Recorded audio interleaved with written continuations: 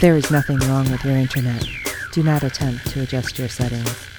We are controlling the podcast. We control the squealing and the screams. We can make your heart flutter, your eyes blur from tears, or sharpen your mind to crystal clarity. For the next hour, sit back. We are in control of what you hear. We repeat, there is nothing wrong with your settings.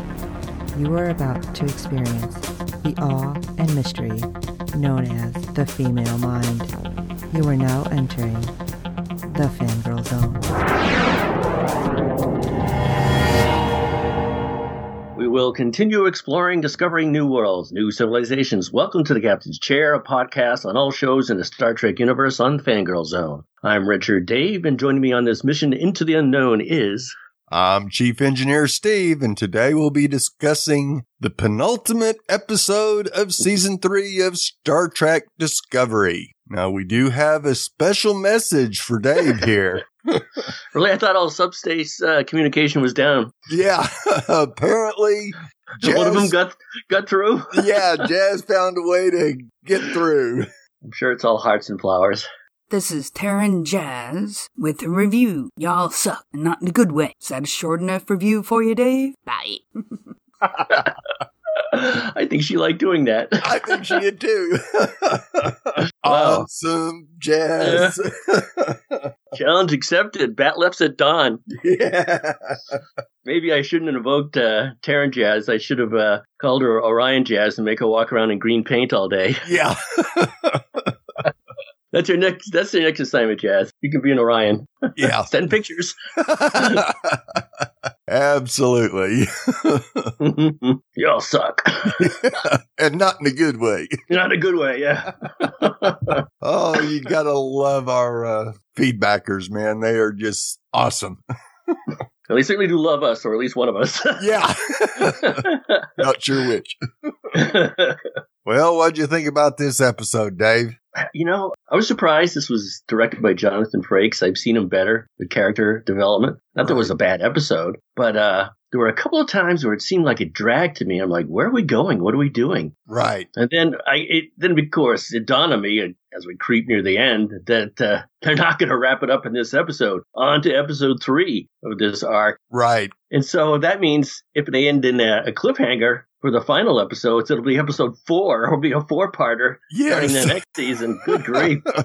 Well, I know that we're curious about the very first episode of the season, and they did a real good job of hiding it. But when we get to the end, we'll kind of discuss what they did with the episode titles. But I thought it was maybe the Vance and Osira back and forth made it a little bit longer than it needed to be. But I do think that everybody kind of thought that Osira was being honest because, of course, Eli wasn't catching her in a lie until the very end. She goes glitch. Yeah. But I'm not so sure about that. I still don't trust her as far as I could throw her. And I thought Vance did a real good job of basically dragging it out. Yeah. So that maybe the crew could get Discovery back. I kind of thought that was really what his whole game plan was to just stretch it out as long as he could because they saw Book's ship come in. So you almost have to figure that, there was something wrong and give the crew a chance to. He saw it. Don came over Marblehead. I thought he was rather quick with it. He was like, he just fell for one of the oldest traps in the world. So He acted correctly. He was probably one of the better leaders. Yes. On the episode.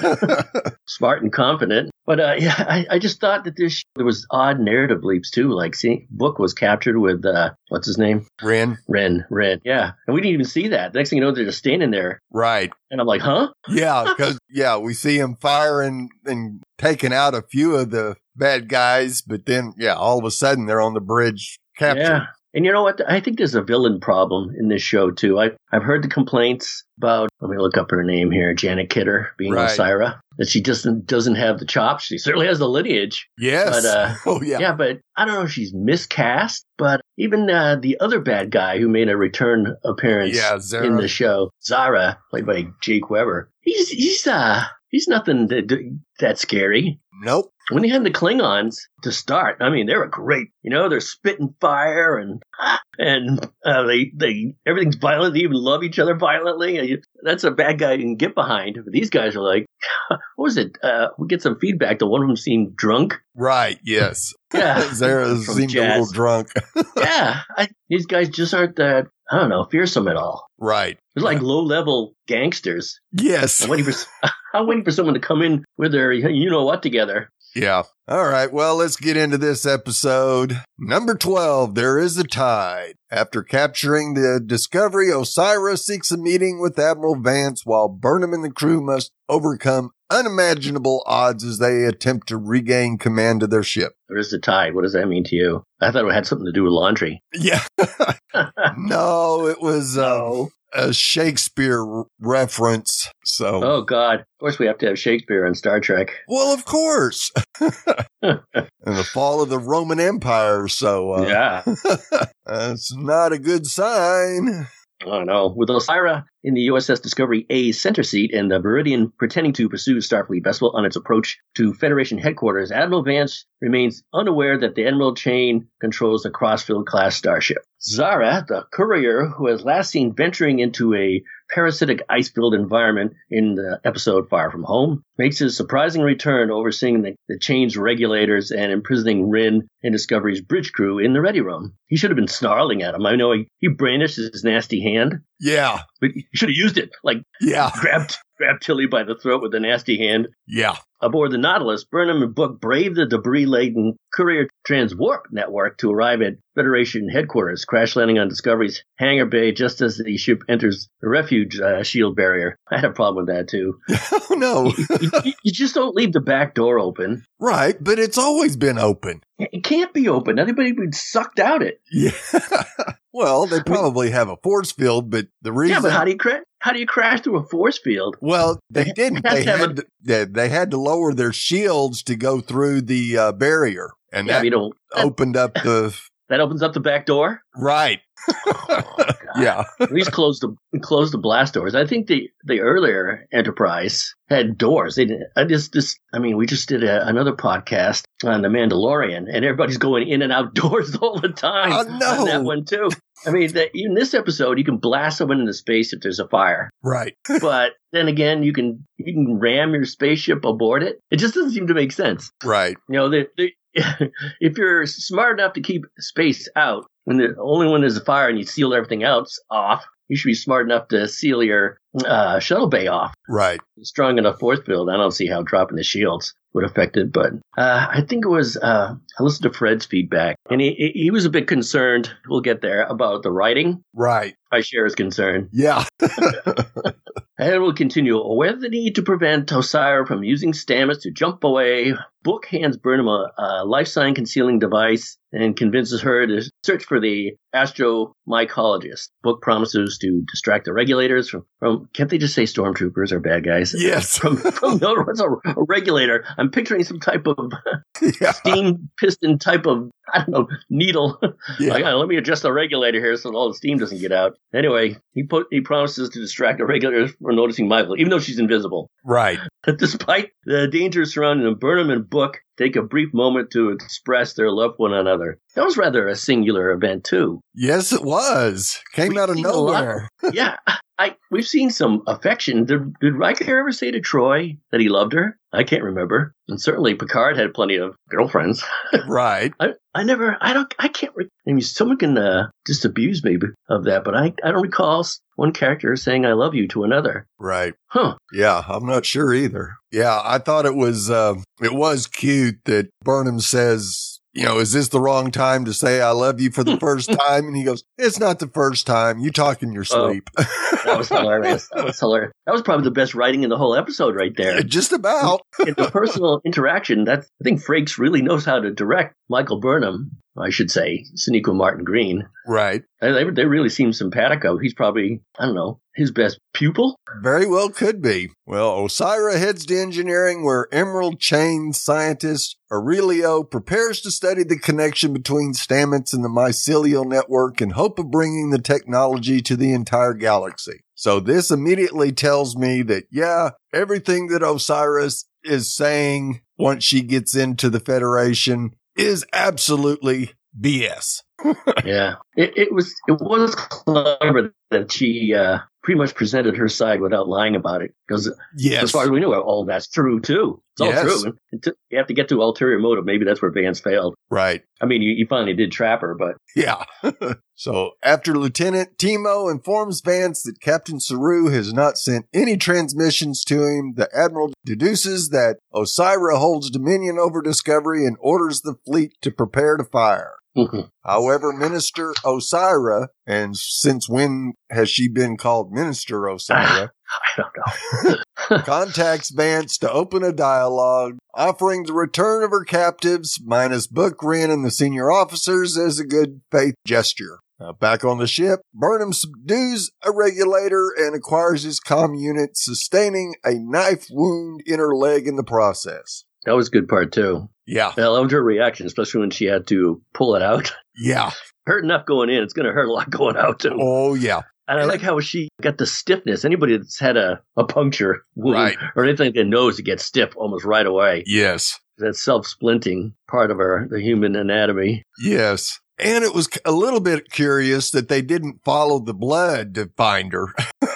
Yeah, I know. I mean, I thought that too. Why didn't you just phaser yourself when you were stuck like that so you didn't leave a trail? Right. And why didn't she have a little med kit with her? You know, everything else fits inside her comm badge. Right. Now, unable to reach anyone at headquarters, Michael sends a distress call to Gabriel Burnham on Navarre and acknowledges this might be the final message she will be able to share with her mother. That came out of nowhere as well. Yeah, that was good. I like that. Yeah, it was. And I wonder if call Mom when you're in trouble. Yes. And in the ready room, we see the bridge crew. And Reese and Bryce just make sure they annoy the hell out of the regulators by tapping. Stop that tapping. And of course, they cause a distraction and are able to take down the two regulators and begin to outline a plan to retake Discovery. Book's what are you doing? It's Morse code. First year Starfleet Academy. Brother. Allow me to quote some Shakespeare, too, while we're at it. Right. Meanwhile, Osyraa and a small cadre of regulators beam over to meet Vance, who employs the holographic Dr. Eli as his personal lie detector. I wanted to mention the outfits that the regulators wear. Yes. At least most of them. That looks like an helmet on it. I'll have to find a picture. It looks pretty close, except for one alien that didn't need a helmet. He just needed his ugly face. Sorry. Right. Yeah, I kind of thought that they might have been converted Borg. That would have been better. Right. Take off that helmet and you see all the that would have been awesome. Leftover hardware. Yeah. I wonder why they wear the helmet. Exactly. Okay. Well, shockingly, Osyraa conveys a genuine desire for peace, explaining that she wants the Emerald Chain to unite with the Federation. She has a plan. Doesn't know what it is, but right. I'm sure it's selfish.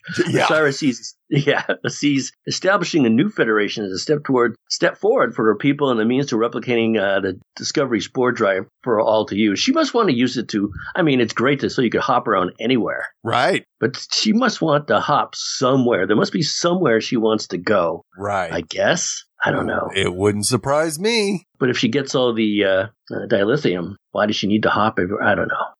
I hope there's a reason. Right. In engineering, Aurelio and Stamets bond over opera, yet the astromycologist attempts to convince his chain counterpart of Osyraa's cruelty. That's kind of struck me as the reverse Stockholm Syndrome. Right. Stockholm Syndrome, that's pre-boomer talk. Yes. There was a famous hostage situation in Stockholm where the hostages actually came to identify with the hostage takers. Right. Which stunned the rescuers. Like, what are you doing? We're trying to save you. Yes. And as far as boomer talk is concerned, in my lifetime early on, there was a famous kidnapping of the print heiress, Patty Hearst. Yes. she was kidnapped, and the next thing, well, I mean, not the next thing, but she's actually going out robbing banks with them later on. Yep. And this time, well, in this particular era, we didn't see Stamets go over, but once they bonded, which is kind of the Stockholm syndrome, he tried a little bit of reverse on it to bring the guy over to his side. Right. And I thought he did that pretty well. Yeah, especially about kids. Yes. That too. Stamets even goes as far as to describe Adira as his own child, illustrating both his true feelings for them and his fears that they are in peril on the Dilithium planet. That's interesting. Yeah. I know they were bonding, but wow. Is that like the inner child? That would be, what's the name of Ben? No, not Ben. Buck. No, not Buck. Buck.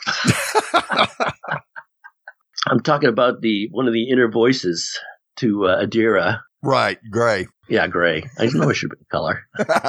Sorry, Gray. Anyway, where was I going? Nowhere. Caught up in his work, Aurelio assures Stamets that he will find a way to safely recreate the astromycologist's link to the mycelial network. As negotiations. Scary. I know. We'll just make it. We'll just grow it. Yeah. I suppose you're going to kill me. No, 32nd century, dude. Why would I want to kill you? Right. As negotiations proceed, Osira requests that the Federation sanction trading with the mercantile exchange, but Vance hesitates over the unconscionable acts of slavery that the chain perpetuates. Yeah, Aurelio. Come on, man.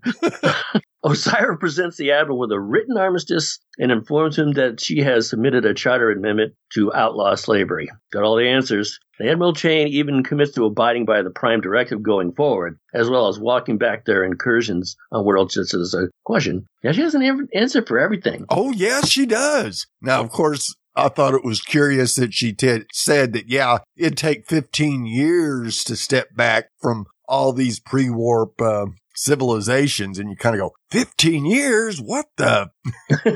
I mean, Quajon only had the transworms. That was the only thing that they wanted off of Quajon. So yeah. They don't need those that bad. So once Ren proves able to cause disarray with Discovery's life sign detectors, Tilly sets out to retake the ship. Let's hope she has some better luck this time. Aurelio and Stamets continue to debate Osira's tactics as the alarms sound, allowing Burnham to sneak in and stun the Emerald Chain operatives. Stamets argues that an immediate jump is necessary to save Saru, Culber, and Adira, but Burnham knocks him unconscious with a Vulcan nerve pinch and ejects him from the ship in an emergency escape field. That was a little bit interesting, too. Puts him in a soap bubble and blows him out. Yes. First time we've ever seen anything like that. Yeah. And you know, it was nice to see the phaser on overload again. We hadn't seen that. Oh, yeah, sure. Time. I know it. Tried and true. Yeah. Impressed by the armistice, Vance asked for one more concession, that Osira be tried for her well-documented crime. And, of course, that's not going to go well. Yeah, who asked for that, though? That's like, I don't know, in real life asking, let's say, Iran to come up with a nuclear treaty. And they say, yes, but first all you guys have to quit. And the answer to that would be no. Yeah. The Admiral agrees that the Federation and Emerald Chain should join together, but the Orion departs in anger. Grr. Returning to Discovery's bridge, Osira pressures the recently captured Ren and Book to fix the internal sensors, and Ren is not gonna do it. Book offers to guide the chain to the dilithium in the Veruba Nebula, but a furious Osira still executes Ren. Boy, he just like puffed, didn't he? Oh yeah, just disintegrate. Yeah, there was like pieces floating everywhere, like I don't know what. Yeah. Usually back in the day when someone would be phasered to death, they would like glow red. You could see a red outline of the body and then they would just disappear. Right. Actually, I thought when he did, float a few pieces through the air, I thought maybe he's lying on the floor, or did he actually disintegrate him? I guess he actually disintegrated him. Yeah, absolutely. Yeah, there's nothing left to Ren. So he can come back as a different alien. Yeah. Aurelio witnesses the brutal deed and reacts with horror. So maybe we'll get a switch here. Wouldn't it be interesting that if Aurelio is able to interface with the mycelial network and gets him back to the Veruban Nebula with Stamets sitting on in Starfleet headquarters. Oh, wouldn't that just piss him off even more? Yep. Now, Zara apprehends Burnham just as the science officer manages to get Stamets away from Discovery. Thank God. Tilly and the bridge crew move through the ship, taking down several regulators and securing a weapons locker. Armed and ready, the team bumps into 3 Starfleet .23s.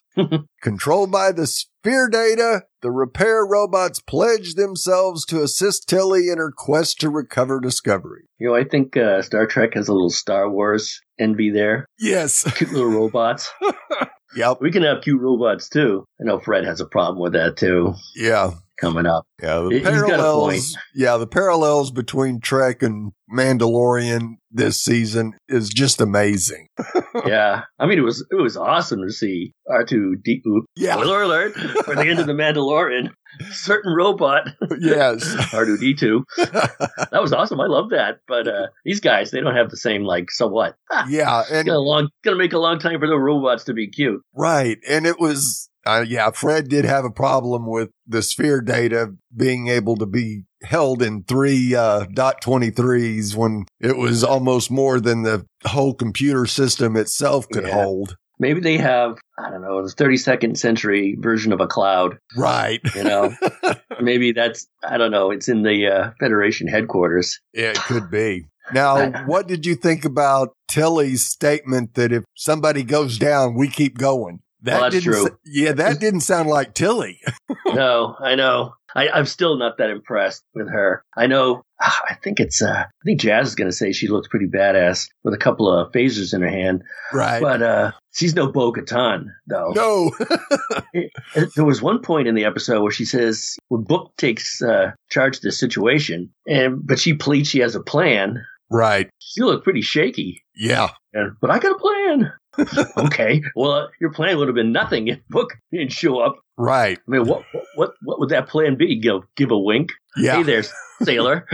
I don't know. There is no plan unless the cavalry shows up somehow. I don't know. Right. I know they wanted to seem pretty BA at the end, but I'm just not convinced of it yet. We'll see. Right. Yeah. We need to see a little more in action for Tilly. See if she can actually become Killy. Yeah. She does seem chagrined by it all because she did admit the ship was taken under her watch. Right. And Osira rubs it in by saying it's pretty easy. Yeah, Zara did. Yeah. It took us all 10 minutes.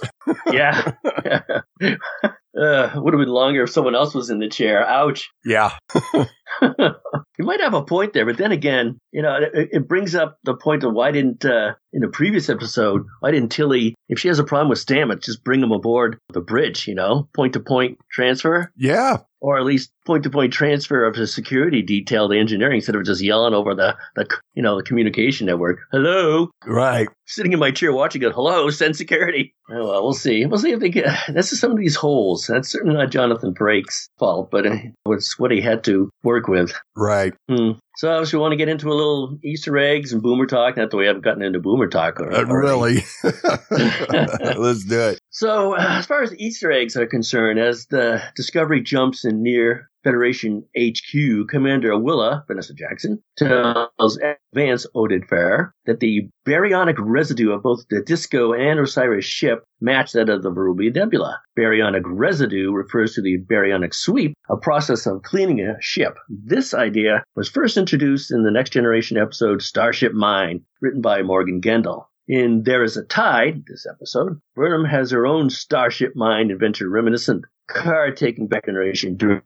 Glad that got a mention. Yeah. After Osira dismisses the extra data that can't be deleted in Discovery's computer, hint, hint, we see a pair of eyes seemingly hiding in one of the computer screens. That's Buster Keaton, the famous silent film actor. The Discovery's computer was showing the crew Buster Keaton movies in the episode Forget Me Not. I hadn't even thought about the sphere. Right. But now that we saw a little bit of the movie, I'm like, oh, right. Yes.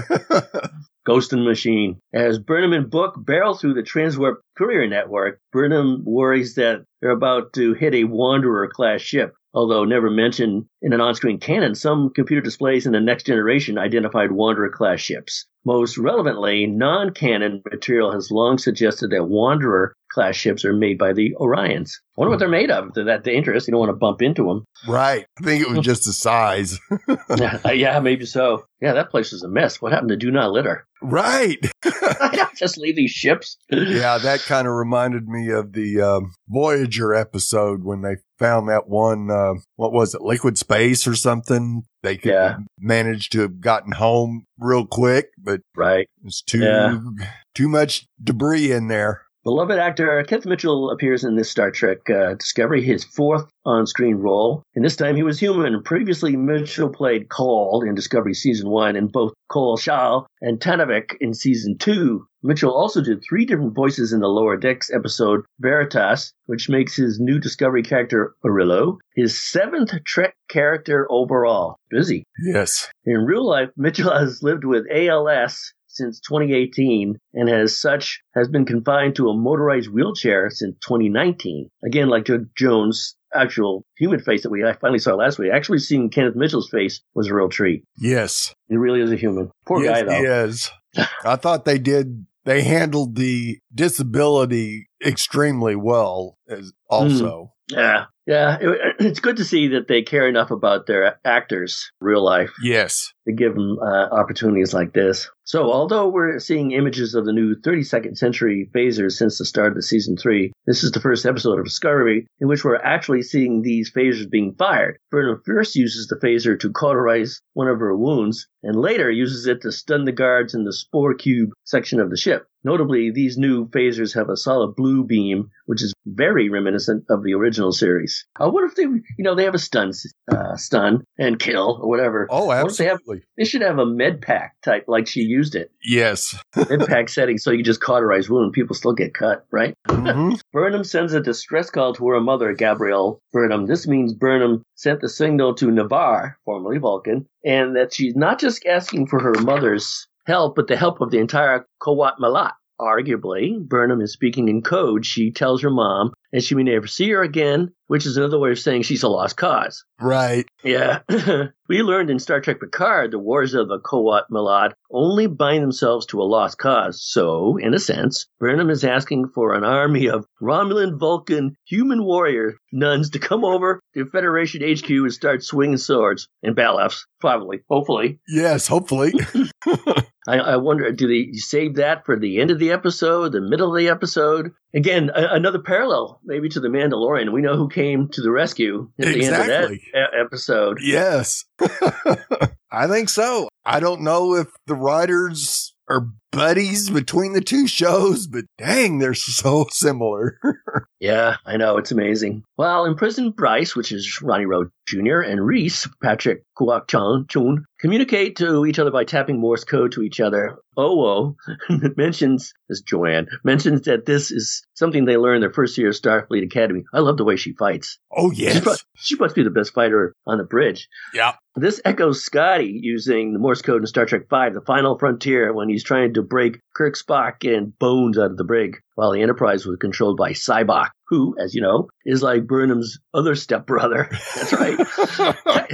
Technically. So how do we get from Bryce and Reese tapping out Morse code to wondering what Burnham knows about Sybok? Yep, that's Star Trek canon for you. Yep. When Aurelio talks about the Paul mentions, I don't get that. Yeah.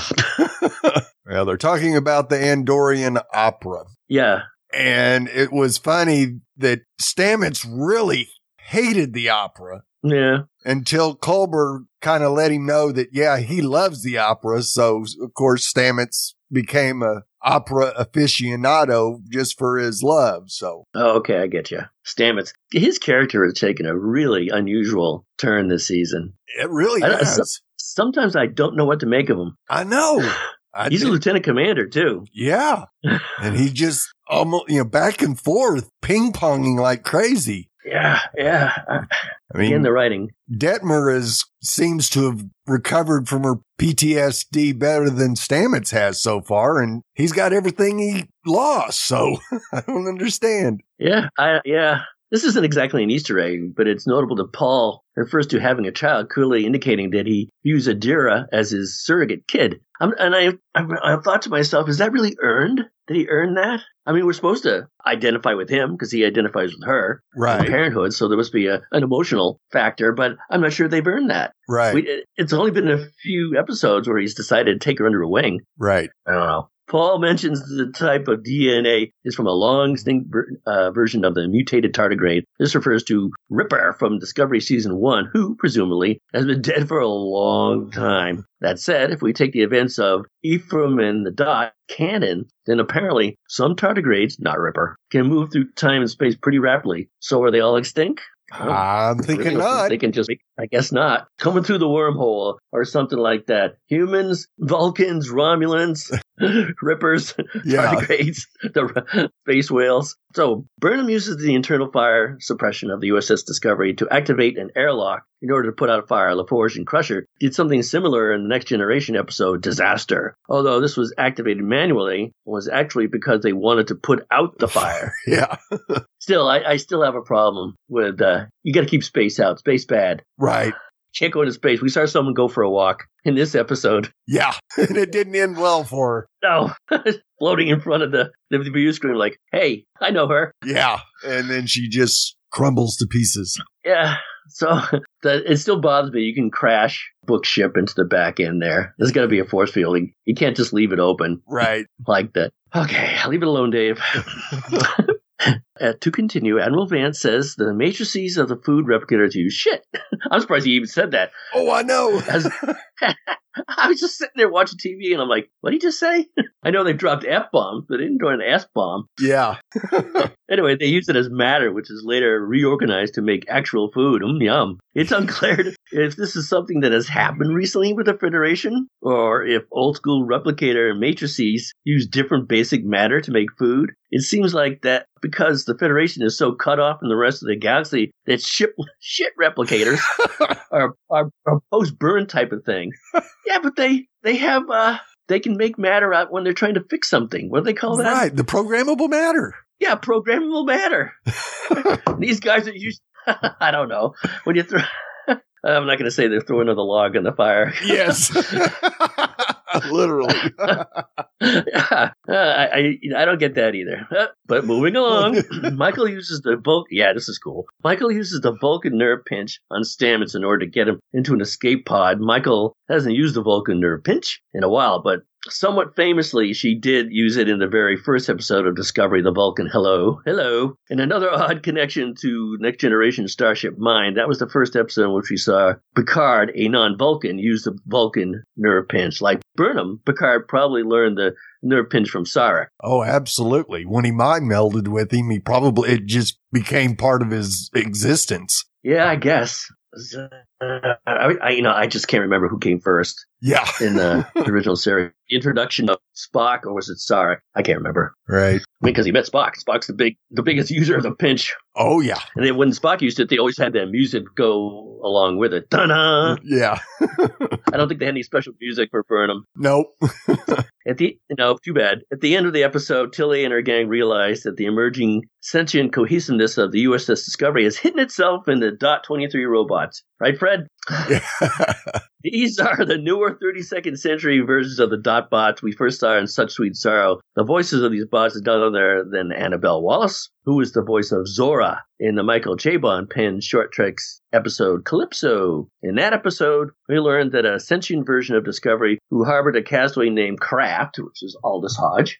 It's unclear how Calypso actually fits into canon, but this is the second time we've heard Wallace's voice in Discovery Season 3 in Forget Me Not. The Sphere Data, voiced by Wallace, spoke to Saru directly and started making movie night a thing for the crew, specifically the Buster Keaton movies. Yes. We better hope they have the Sphere has a cloud. Yes. Keep backup data somewhere. Yeah. In Calypso, maybe they will explain it. I have a feeling they won't. Right. Probably not. We'll have to ask Fred if that'll drive him crazy and make him mad. Yeah.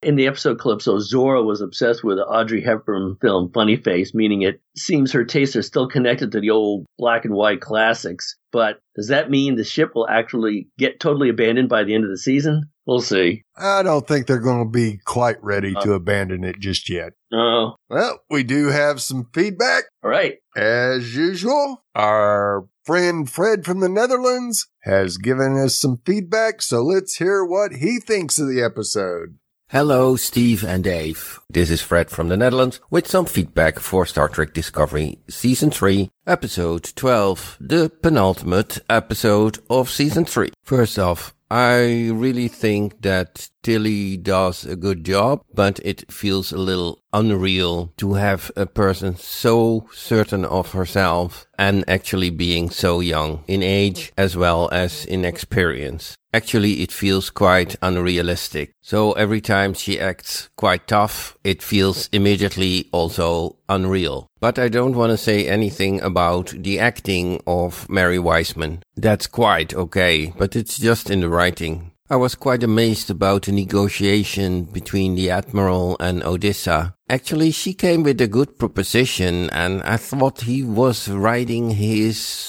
Federation horse a little bit too much, because she even wanted to step down as a leader, in the sense of that the face of the Emerald's participation in the Federation had to be somebody else. She even understood that. Well, I found these negotiations a little bit unequal, because the Admiral had a AI lie detector sitting there, but how does she know he doesn't lie? Where is her own lie detector? How often did this lie detector, if it was a neutral one, say, oh, what the Admiral is saying is the truth? Just start this alliance, get peace, and then see it later when you get her into a trial or something like that. It's already so amazing what she proposes. And genuinely meant it. Of course, I like the 3.23s at the end. I only was amazed that in just 3.23s all sphere data fit. Same is true in the beginning when one of Odessa's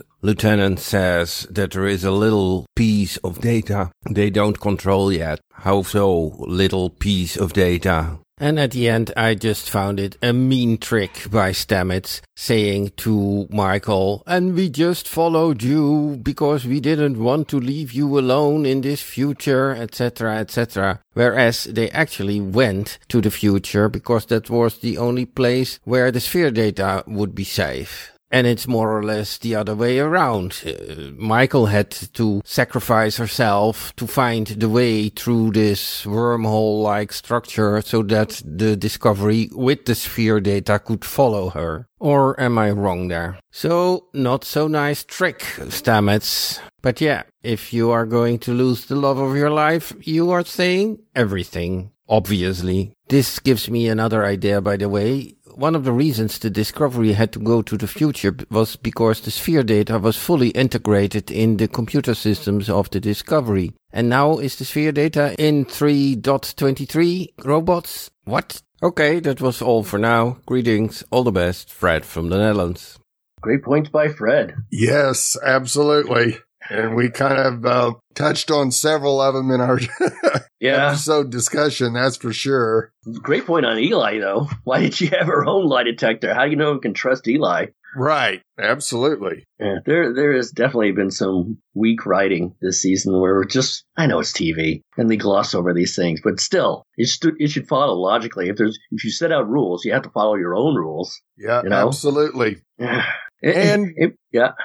Did you think Tilly was acting too confident for someone as young as she, or is it more she knew she screwed up by letting them take the ship and she was bound and determined to get it back? That's kind of the way I read it. Yeah, me too. I wonder if, I was just thinking of what Fred was saying there, and if Saru is out and the way Stamets has been acting, I mean, who would be captain? Let's say Saru is out, because we had postulated earlier that why is Michael Burnham the main character? I mean, she has everything she wants. She doesn't need to act out anymore. Right. So who should be the central figure? Well, if Saru's out, it would be back to her again. Yep. You know, would she be captain of the ship? That would mean a collision with Stamets. He's a lieutenant commander. I think she's only lieutenant, right? No, she's still a commander. She a commander? She's Commander Burnham? Yep. Well, then she would outrank. Is she? Yep. She would outrank Stamets. Right. He would want to work for her, I doubt. Yeah. And I wonder about Stamets either pulling rank or not going along with Burnham being captain, if that happens. Culber knew the risks and had to go. That's his job. Right. How come Stamets doesn't realize that? You know what I mean? Yeah, absolutely. Yeah, I know he argued with Culber to begin with. Yeah. So, yeah, he has become very paranoid of losing the people that he cares most about now. And it has been since they came to the future. So I'm not sure. That would jeopardize his position. Would you want him on Discovery if he's going to be acting like that? He's like another Burnham. Right. I don't know which one's going to show up. Right. Yeah, I definitely see there's some being some issues coming up in the future seasons unless Stamets can get his act back together. Yeah, I just got him back. I'm not going to lose him again. Right. And Fred, I do think that Osiris's deal was too good to be true, and that, yeah, she basically was able to cover up her lies. Dancing around the truth. Yeah. That maybe just Vance didn't ask her the right questions. Right. Until he finally said, "Oh, well, you can't be in this. You have to go." What? Right. Yeah. Yeah. She had stepped down, but she didn't want to be tried for her crimes. So that definitely triggered me to think all this was just a nice story telling the Federation everything they want to hear. Yeah, pretty much. Well, as always, Fred, we really appreciate your feedback and can't wait to hear your thoughts on the finale. Now, we also have some feedback from Jazz. What? More? Yes, more. Hello, this is Jazz with a review for Discovery Season 3, Episode 12, The Cliffhanger. It definitely was a cliffhanger, and I'll be eagerly awaiting the upcoming episodes. I think Tilly did a good job of kicking butt and trying to make sure that the issue was resolved. There was the part at the end where she said, okay, we're going to get to the bridge, and if somebody falls, then we keep on going. So that's harsh, but maybe needed. And I like that Book had said that he was going to stay behind because he thought she was, and her crew, was the best chance that Michael had of surviving. And everybody was excited when Michael came back and said, you're going to need some more people because those people got blown out to space. So much for not harming the crew. And I like that part a lot where she spaced them essentially. And she did well with having a knife in her knee or her leg. The knee, I guess, would have been too obvious. But the Vulcan net punch was well done. And I could see it from both sides of the coin. I could see Stamets saying his life is in that nebula, so we're going to go back for him. And Michael actually saying, okay, for the good of the Federation, no, you're not. And so that was her thinking outside the box, a little more like Tilly, for the greater good, and not just for herself or for one particular group. It was for the overarching group. And if all that he loves does die, I could see him coming after her, not only not trusting her, but probably wanting to knock her off if his entire family dies. And I personally really liked our favorite Smurf, and was sorry to see Ren go, and he got poofed, damn it. I liked him, and I guess he won't be returning unless they can reconstitute him, which I don't have much hope for. Maybe by seeing him get knocked off, the scientists will agree that Osiris isn't actually the best person in the world, since he only gets to see the good side and doesn't have to worry about where all of his resources come from, because evidently he never really thought about that, or considered that an option. I guess he doesn't read the news. So, that's one view. Osiris, for her part, seemed to actually be telling the truth somehow. I'm sure that's a trick, but the AI didn't seem to think so, except for the one time that he said that she lied, and it's like, oh, there's a glitch. I'm like, okay, that's interesting. So, anyways, I wouldn't trust her as far as I could throw her or sign any paperwork, because she'd just come back around and say, sorry, now I have everything I want, bye-bye.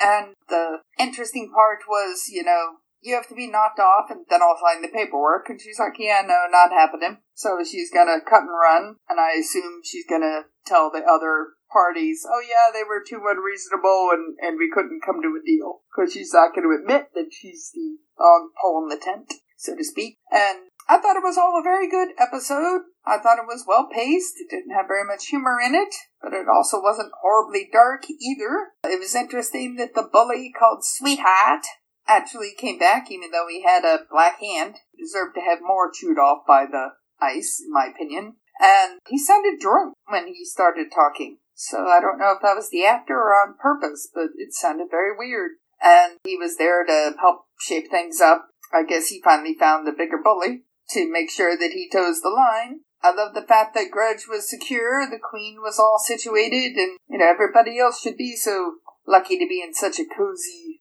setup. I thought that was cool. And I love the fact that the spear data absorbed themselves into the robots, so they all look like Wall-E running around. So I thought that was very interesting. And the way that they told her that, they were the Spire data was to show them the actual humorous video from the 20s. You could tell because it was in black and white. Anyways, I thought that was very clever. And hopefully they will have a happy ending. They did a lot of kick butt of their own. And it actually didn't have very many plot holes. I thought it made a lot of sense for them to want to merge the two areas, because evidently the Federation isn't as pure as they once were, because they were very isolationist, and they didn't have a very good reputation on the other side of the world from the other aliens. The Federation doesn't help people out. So it's like, yeah, we do.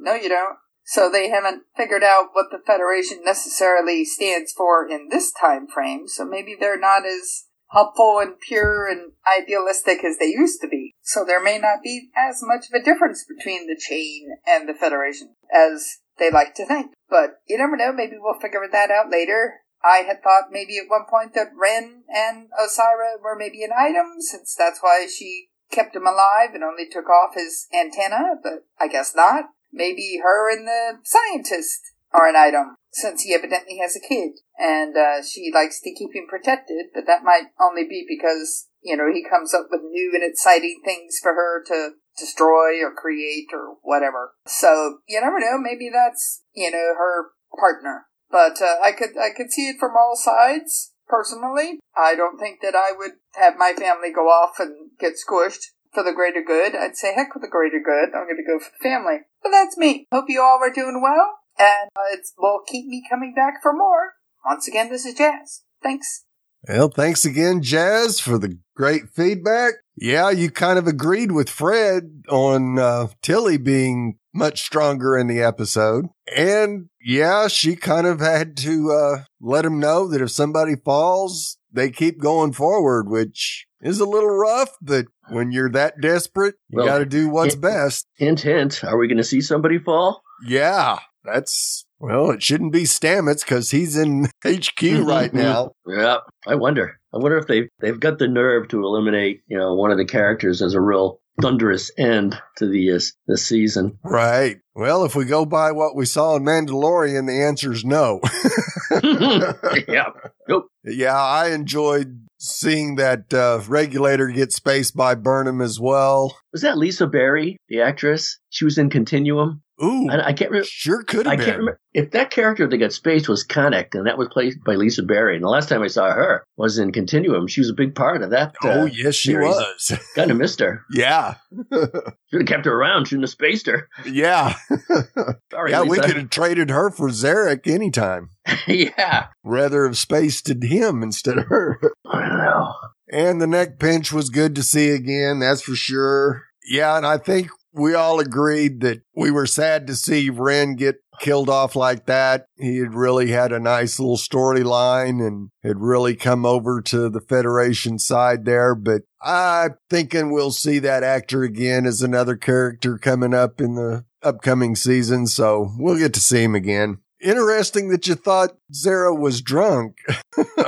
Yeah, I know. He's a little drunk. Yeah, I just wonder about some of the characters on this show. It's a little mysterious to me. You think that guy would be spitting fire to see those people again? Instead of Like, absolutely. Look at my hand. Yeah. Yeah, and choke somebody with it. Yes.